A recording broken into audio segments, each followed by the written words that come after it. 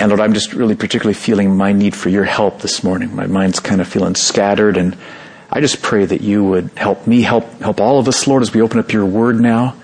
We know that there's spiritual war taking place all the time, but especially when we open up the scriptures and we want to talk about Jesus.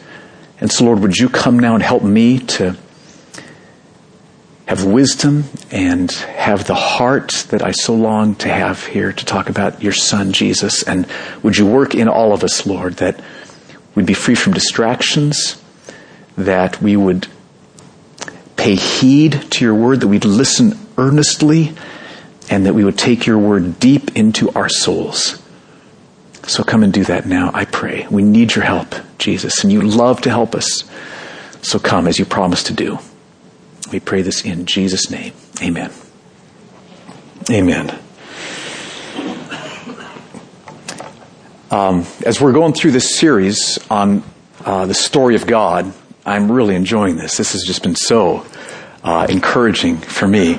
And just want you to know that when we finish up this series, it's not like we'll have nothing else left to talk about afterwards, because we are just like barely scratching the surface on this.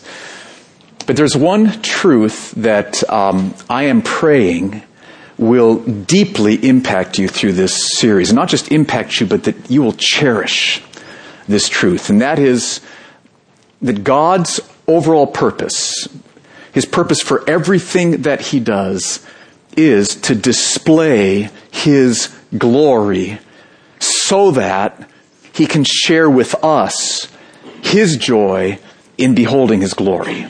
That's God's purpose for everything he does, to display his glory. That's why he created, and everything that's happened in history, that's his purpose, to display his glory so that he can share with us the amazing joy that he has in beholding his own glory. That's his purpose. Now the problem is that as the story of God unfolds in Genesis 3 and following, it looks like God's purpose derails. Doesn't it? Because starting with Adam and Eve in chapter 3, everyone by birth turns their backs on God.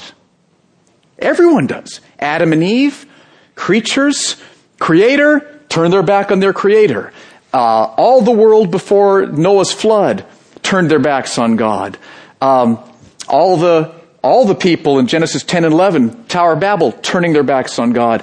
The nation of Israel, whom God chose for the most part, turned their backs on God. And all of us from birth, we've all turned our backs on God. We've all sinned against God, our Creator, good, loving, kind, wise, merciful Creator. We've all turned our backs on him. And so it could look like God's purpose has failed, derailed. No one's paying any attention to God's glory. But it'd be wrong to think that God's purpose has failed. Because there's mystery here. In the mystery of God's sovereignty, he has purposefully allowed sin to spread through the world. Because our sin will produce an even greater display of his glory than there could ever have been. So our sin will produce an even greater display of God's glory, which means that we, who he saved, will have even more joy in beholding his glory.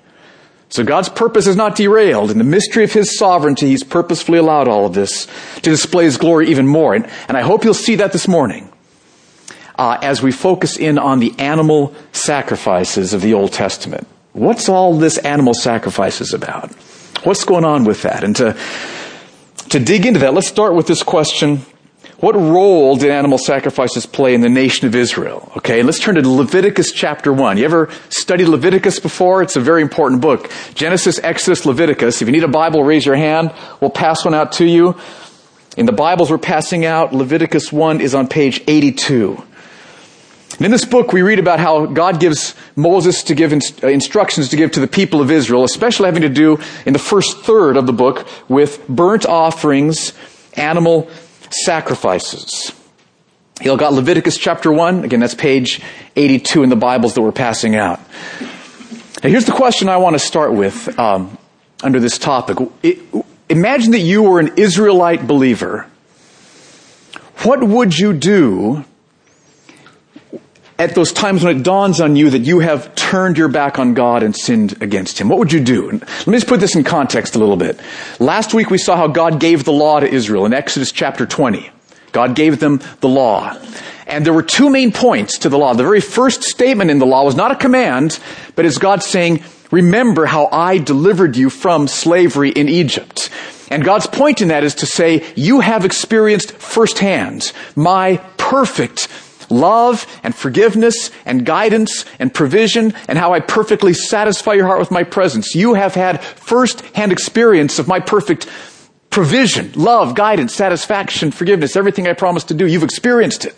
That's the first point of the law. Second point, therefore, rely on me alone. No one else can do these things for you like I can. I'm God. So rely on me alone. And if you will rely on me alone, then for the rest of your life into eternity, I will perfectly love you, forgive you, guide you, provide for you, and satisfy you. Awesome good news, isn't it?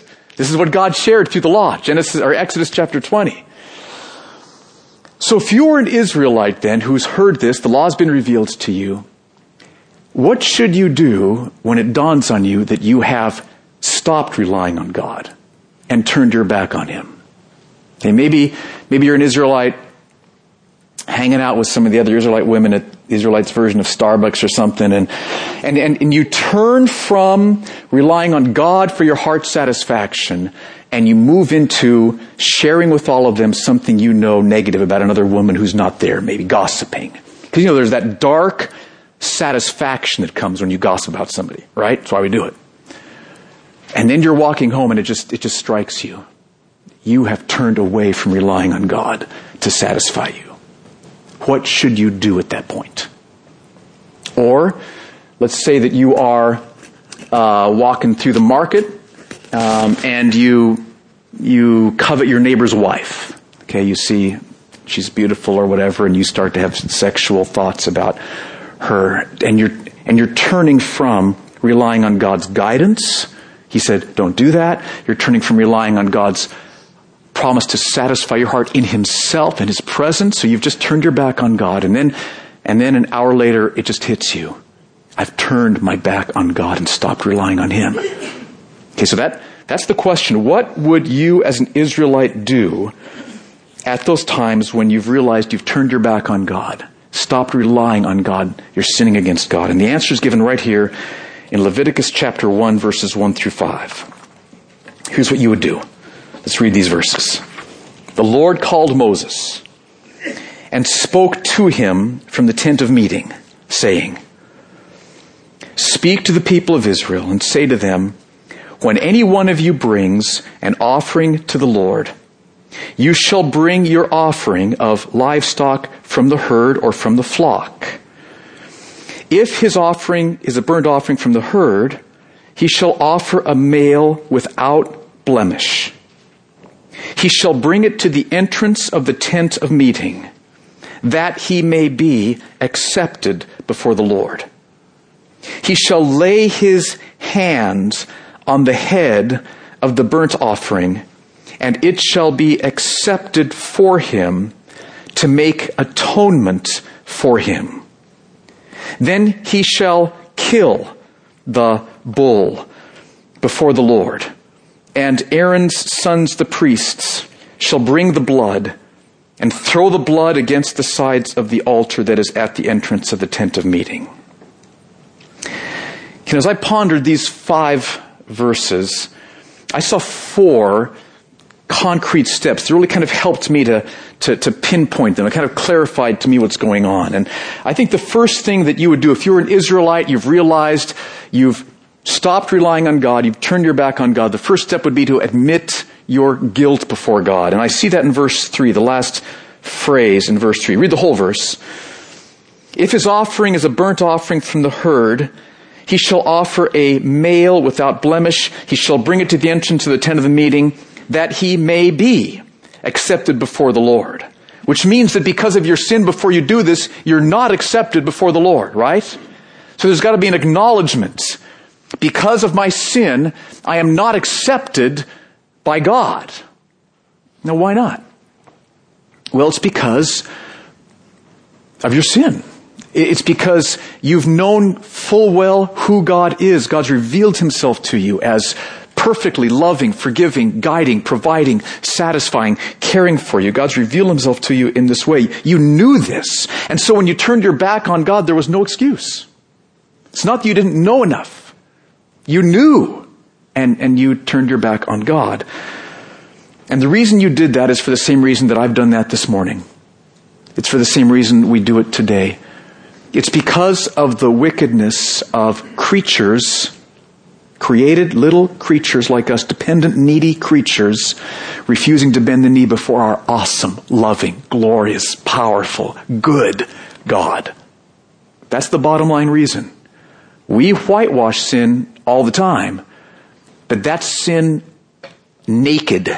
That's bare sin. That's the cruel reality of our sin. It's the wickedness of creatures, little dependent creatures who've received everything from God, gift of life, everything. He's good, he's loving, he's powerful, and we refuse to bend the knee before him because we want to be independent and in control and like God. And God in his justice has to respond to that wickedness with wrath and anger. And it's right, and he feels anger towards you. You'd be realizing this if you were an Israelite. And not just anger, but in his justice, that sin, that wickedness has to be punished. So you are admitting your guilt before God. You're feeling it. He justly feels wrath against my sin, and that sin has to be punished by God. I'm not accepted by God. But, second point, but doesn't stop there. You bring an animal, then, symbolizing a perfect substitute. See, if your sin has stirred righteous anger in God and it needs to be punished, how could you ever be on good terms with God again? How can you be forgiven by God? Here's how. Look at verse 3. If his offering is a burnt offering from the herd, he shall offer a male without blemish. He shall bring it to the entrance of the tent of meeting that he may be accepted before God. So God has said what you got to do secondly is bring an animal symbolizing a perfect substitute. Now it's got to be without blemish. It's got to be perfect. Okay, don't bring, the three-legged sheep that no one else is going to want, okay, or the one that's got all kinds of problems. Bring a perfect goat, bull, lamb, and you'd bring a different animal depending on your financial resources. Could be a bull, could be a goat, could be a sheep, a lamb, could be even a little bird depending on your financial resources. Now, I want to use a lamb to picture this. Okay, so you're wondering what all these little lambs were up here. Okay, so you'd bring a lamb, okay. So you'd bring a perfect lamb. It's got to be without blemish, all right? And this lamb is going to picture how you can be forgiven by God. So don't they kind of bring it this way? Anyway, whatever, all right. He understands. Okay. Third, then. So how can you be forgiven? Third, you would symbolically transfer your guilt to this perfect substitute. Now look at verse 4. He, this is you, shall lay his hand on the head of the burnt offering, and it shall be accepted for him to make atonement for him. So God says, lay your hand on this without blemish lamb as a symbol of transferring your guilt to this perfect substitute. Okay, so up to this point, it's my guilt. God's wrath is against my sin. My sin needs to be punished. And God says, bring a spotless, perfect lamb, put your hand on its head to transfer the guilt from you to this lamb. So the guilt is now no longer on you. This is picturing the guilt has moved from you to this perfect substitute. Now this is huge because, and I'll talk about this more a little bit later, but I would guess most all of us often think when you've sinned and you're feeling guilty before God, that what you should do to deal with your guilt is to try to be good to make up for it. Right? I'll go to church this Sunday. Okay. I'll go to church. Or I'll be really nice to my wife when she comes home today. Okay, that's better. That's got to do something, right, to ease my guilt. And what this pictures is that is not how to get rid of your guilt. And if that's how you have tried to get rid of your guilt, it's increasing your guilt because you're neglecting the means that God has given you to get rid of your guilt, which is to have a perfect substitute, and you put your hand on its head and you symbolically transfer the guilt from you to this perfect substitute. Okay? Now the last line in verse 4 says, it shall be accepted for him to make atonement for him. That word atonement is a crucial word. It's a Bible word. You probably haven't used it very often in everyday talk, okay?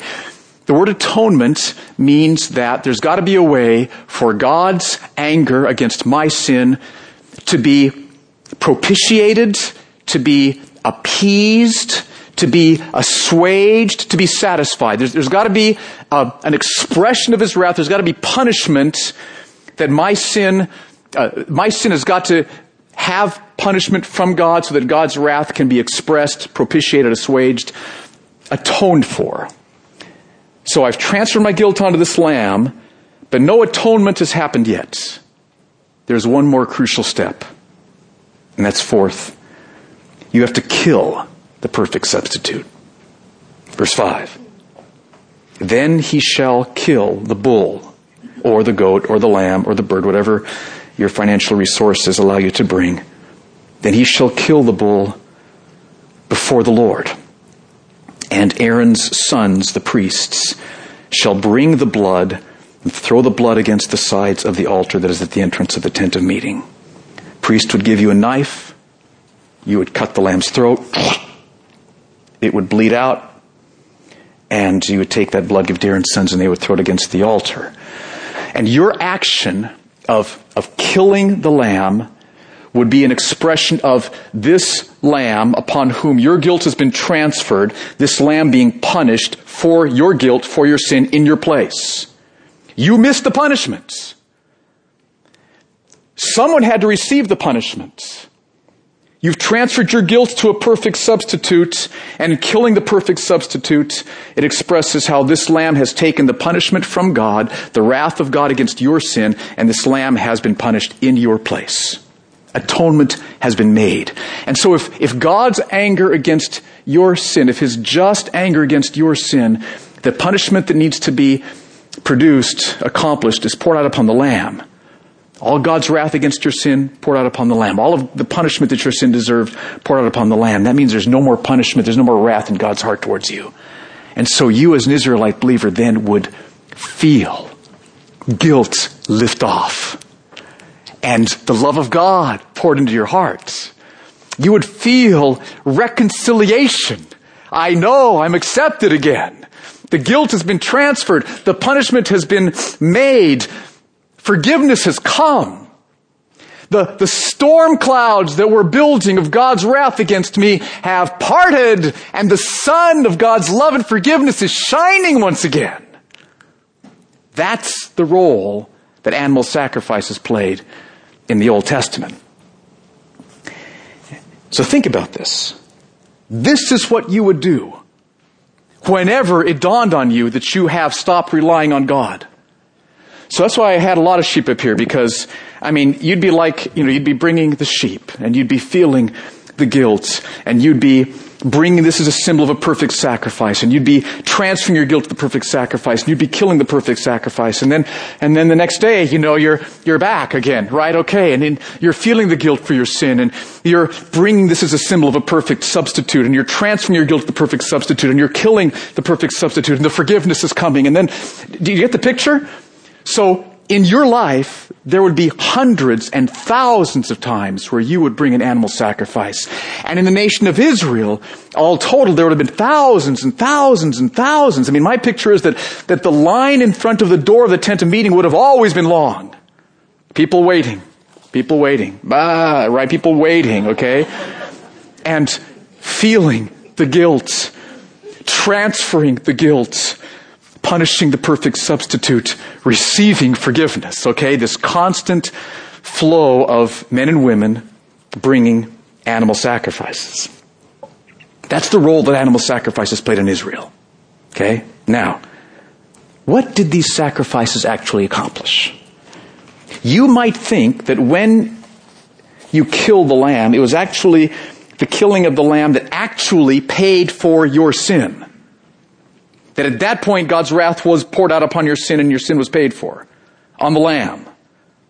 That's not what happened. Turn to Hebrews chapter 9, 13 and 14. That's way back to the right. Okay, Hebrews 9, 13 and 14. This is on page 1006 in the Bibles we're just passing out. And look at what we read here about these animal sacrifices. Any questions about those animal sacrifices just that are like right in your mind now that we need to get cleared up, Tom? Why did the sacrifice need to be perfect? Why does sacrifice need to be perfect? We're going to come to that at the end, okay? If I don't mention that, raise your hand again, okay? Excellent point. But we'll see it here. This verse is going to answer the question, I think. Any other ones just like that you're thinking, wait, just before we move on here. Yes, Don. Did Aaron's son eat the meat? Keep reading, and I don't know all the details of all the sacrifices. Sometimes they did, sometimes they didn't. You'll have to keep reading. That's not vital, though, in terms of what brought you personally forgiveness. Good question. Anything else? Okay, Hebrews 9, 13 and 14. Listen to this. For if the blood of goats and bulls and the sprinkling of defiled persons with the ashes of a heifer sanctify, now get this next phrase, for the purification of the flesh, how much more will the blood of Christ, big comparison here, blood of goats and bulls, blood of Christ, how much more will the blood of Christ, who through the eternal Spirit offered himself without blemish to God, there's the without blemish, and it's because of Jesus, how will the blood of Christ, or how much more will the blood of Christ purify our conscience from dead works to serve the living God? So all that the blood of bulls and goats and sheep did was to bring some sort of purification of the flesh, some sort of outer ceremonial cleansing. In themselves, they were not able in themselves to purify anyone's conscience. Okay? In themselves. So in themselves, the animal sacrifices, the killing of that lamb, that's not what removed your guilt when you're an Old Testament believer who walked away rejoicing and being accepted by God. That was a symbol of what would do that, but that's not what did it. Really important, okay? So how were the Old Testament believers then able to be forgiven for their sins? Right? Next verse 15. Hebrews 9:15. Therefore he, Jesus, is the mediator of a new covenant, so that those who are called may receive the promised eternal inheritance, since a death has occurred, Jesus' death, a death has occurred that redeems them from the transgressions committed under the first covenant. How were the transgressions that were committed under the first covenant, the Old Testament time period, how are those redeemed? By Jesus' death, which would take place hundreds of years in the future. So Jesus' death, retroactively, I guess, right, paid for the sins of Old Testament believers. That's what Jesus' death did. Okay, so here's the full picture. When an Old Testament believer realized he or she had turned from relying on God and was guilty before God, she would bring, first of all, would come to the tent of meeting and admit guilt before God. Father, I'm sorry. No excuse. It's sin. It's wickedness. It deserves punishment. I'm sorry. And would bring an animal as a symbol of a perfect substitute. Okay? And then you would lay your hand on its head, picturing the transfer of your guilt to this perfect substitute. And then you would kill this perfect substitute. And then what would happen? As I said, you would feel God's love being poured into your heart. You'd feel forgiveness. You know by experience you're accepted. Oh, how blessed it is, the man whose sins are forgiven, Psalm 34 says, right? Old Testament believers knew by experience forgiveness. You know, you've experienced this.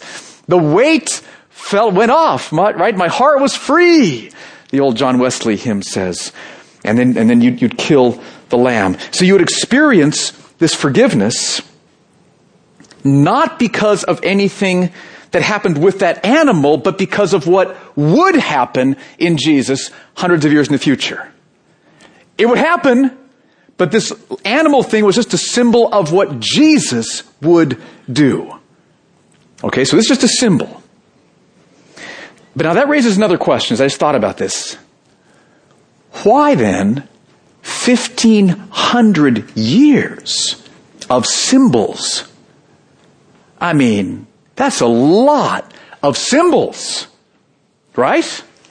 It's a lot of symbols, especially if the symbols don't in themselves do anything but point to what's like. Why not just have Jesus come like right after Abraham was chosen?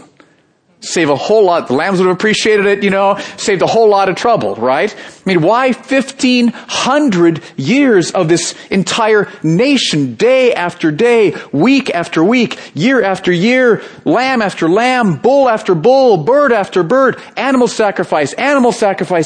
Why? What's the point? There's probably lots of right answers to this. But I just want to share with you two. One is, as I thought about this and kind of tried to play it out in my mind, I think one impact this would have is that Israel's longing for God's perfect substitute would be intensified through all of this. It would grow. Oh, we long for that sacrifice, that perfect substitute. Now here's why. You're an Old Testament believer. And when you'd bring this animal, picture of a perfect substitute, you would have seen really clearly a couple things. One thing is, to be forgiven, I need a perfect substitute. Crystal clear, right? It's not me and my goodness that's going to God. I did this today good, and I did this today good, and I did this today good. Forgiveness coming? No forgiveness is coming. We don't deal with God. He's mercy. We're in trouble. We need mercy and forgiveness. And so the picture of the animal sacrifice would make it so clear. To be forgiven, you need a perfect substitute. You have to have a perfect substitute. You need it, okay? But you would also know that this lamb is not your perfect substitute. I mean, you know that, okay? Because, how can an animal's death take care of your sin? Doesn't happen that way. So you'd know that you need a perfect substitute. You'd also know that this lamb is not the perfect substitute, and yet you'd know, I was forgiven. So the burning question would be, where's the perfect substitute? What will be the perfect substitute? When will we see the perfect substitute? And so every time you'd bring an animal sacrifice, I need a perfect substitute to be forgiven. This animal's not the perfect substitute, but I'm forgiven. So every time, where's the perfect substitute? Where's the perfect substitute? 1,500 years of animal sacrifices. Where's the perfect substitute? The whole nation of Israel offering animal sacrifice after animal sacrifice. Oh, I can see we need a perfect substitute. This isn't it, but I'm forgiven. Where's the perfect substitute? And so then can you feel the power of an Israelite hearing John the Baptist one day out in the wilderness, shouting, "Behold, the Lamb of God who really takes away the sins of the world." Can you feel that? I want you to see where that is. It's John chapter 1, verse 29. Go ahead and turn there in your Bibles. It's page 886 in the Bibles we just passed out. I love this. John 1:29. Look at what John the Baptist says about Jesus. Page 886. The next day, John, saw Jesus coming toward him and said, "Behold, the Lamb of God who takes away the sin of the world." 1,500 years. I need a perfect substitute to be forgiven. This isn't the perfect substitute. I'm forgiven. Where's the perfect substitute? Right here. Behold, the Lamb of God who takes away the sin of the world. Jesus is the perfect substitute. He didn't symbolize the perfect substitute or picture the perfect substitute. He is the perfect substitute who really does take away the sins of the world. So why was Jesus here? Look at 2 chapters ahead, John 3, 16 and 17. Famous verses, but I hope that they will maybe be seen from a new depth and glory with this background. John 3, 16 and 17. For God so loved the world that he gave his only Son, that whoever believes in him, admits guilt, transfers guilt to him by faith, receiving him as Savior, receiving him as Lord, receiving him, embracing him as treasure, heart-satisfying treasure. Whoever believes in him should not perish, but have eternal life. For God did not send his Son into the world to condemn the world, but in order that the world might be saved through him. God provides the perfect substitute for his creatures who have rebelled against him. Okay, the animal sacrifices all raise the question, where's the perfect substitute? And God provides the perfect substitute in Jesus, his own Son, Jesus. Now, I'm just praying that we'll get a taste here of how this displays God's glory. The highest display of God's glory is his mercy, his love, his goodness. And the highest display of his mercy and love and goodness is what we are reading about right here. Think about this. The creator of everything, galaxies, right? 500,000 light years, whatever the numbers were I gave you weeks ago. All powerful, good, loving, kind, wise, awesome creator God looks down on a world, and the creatures he's created are rebelling against him. And he feels just wrath, and justly he could punish them. But what does he do?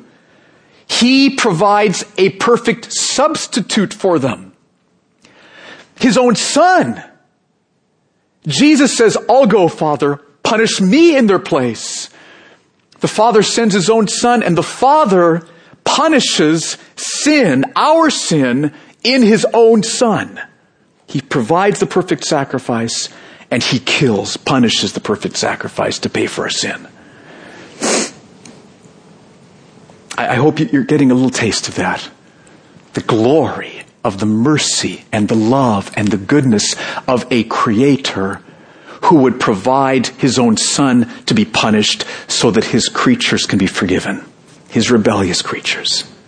It's awesome. It is amazing. The goodness of God, the love of God, the mercy and the compassion of God. You can be forgiven.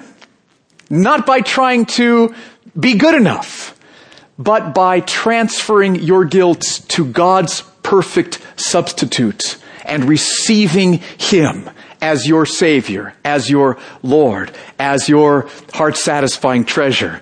You can be completely forgiven so that all of God's wrath, which all of your sins deserve, was poured out upon Jesus. There is nothing left of wrath in God's heart towards you. There's no more punishment ever that you'll know from God. Ever. All that was put upon Jesus, and the Father punished Jesus in your place so that you could be forgiven. The glory of a creator doing that for his rebellious creation. We couldn't believe it if God hadn't done it and revealed it to us.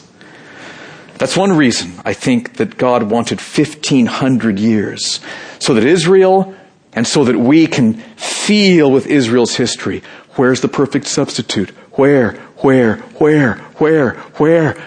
Behold the Lamb of God who takes away the sins of the world.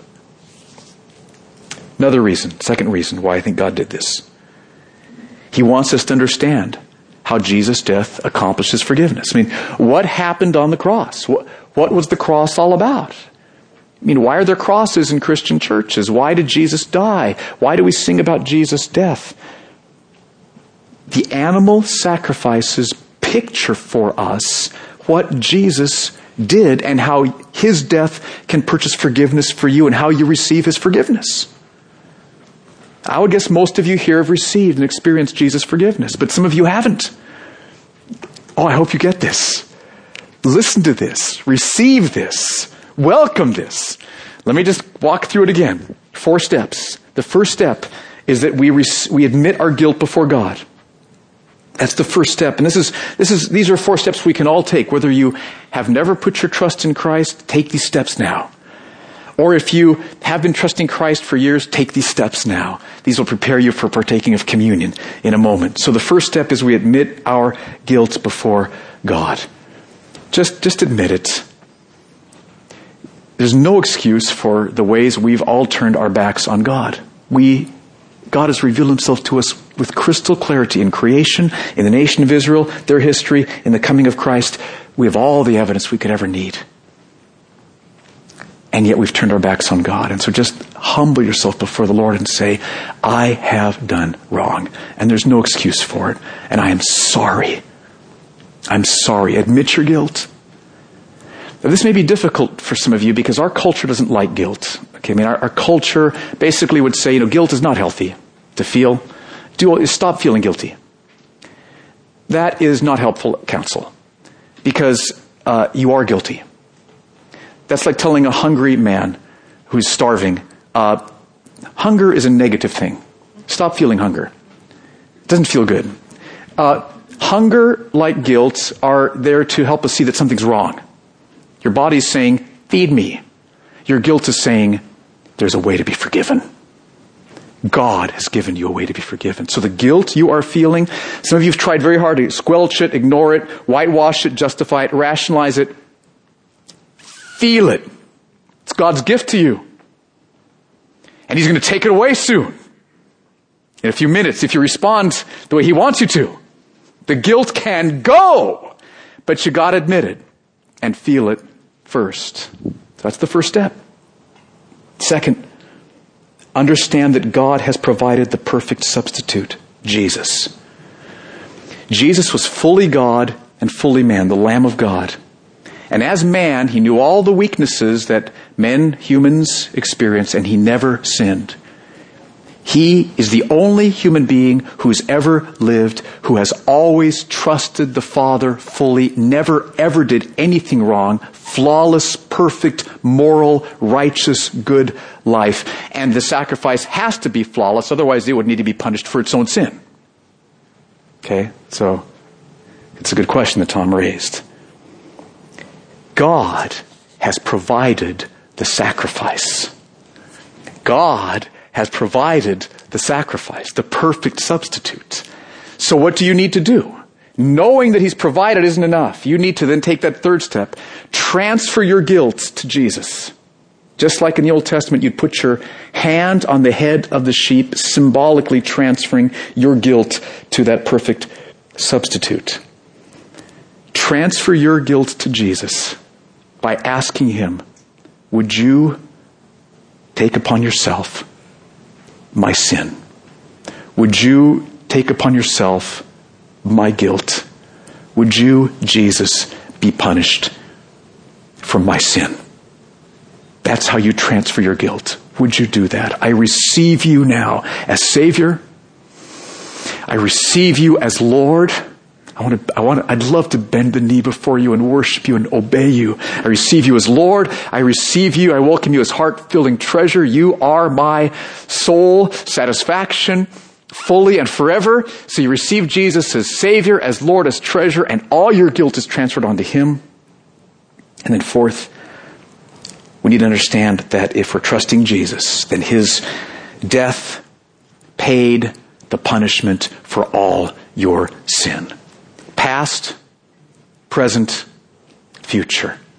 All of it. So all the wrath that was justly in the Father's heart towards you, all the punishment that was justly coming towards you, was poured out upon Jesus on the cross. Just whoosh. Jesus absorbed it all, received all the punishment, and now all that's coming from the Father towards you is love. and compassion and mercy. You are reconciled to God. He is smiling upon you. The sun of his love is shining upon you. The storm clouds of wrath have blown away. And that's how it's going to be forever. That's the reality of what Jesus has done. And so God has given us 1,500 years for us and for Israel to see the vital need for a perfect substitute and how Jesus is the perfect substitute. Let's come before the Lord Jesus now and before God the Father in his glory and mercy and worship him. So Lord, would you come upon us now, I pray? Make this real to us, Jesus, I ask. As personal, as tangible as it would have been for an Old Testament believer to bring that lamb, to lay his hand on that lamb's head, to cut the lamb's throat. Would you make this as real as that, Lord, as we see our guilt transferred to you, as we see the punishment you received from the Father that we deserved, and as we receive your full and free forgiveness, love, mercy, goodness forever because of Christ. Lord Jesus, we want to worship you. We want to remember what you did. We want to praise you, love you, and receive you afresh. So bring your power upon us now, I pray. In Jesus' name, amen.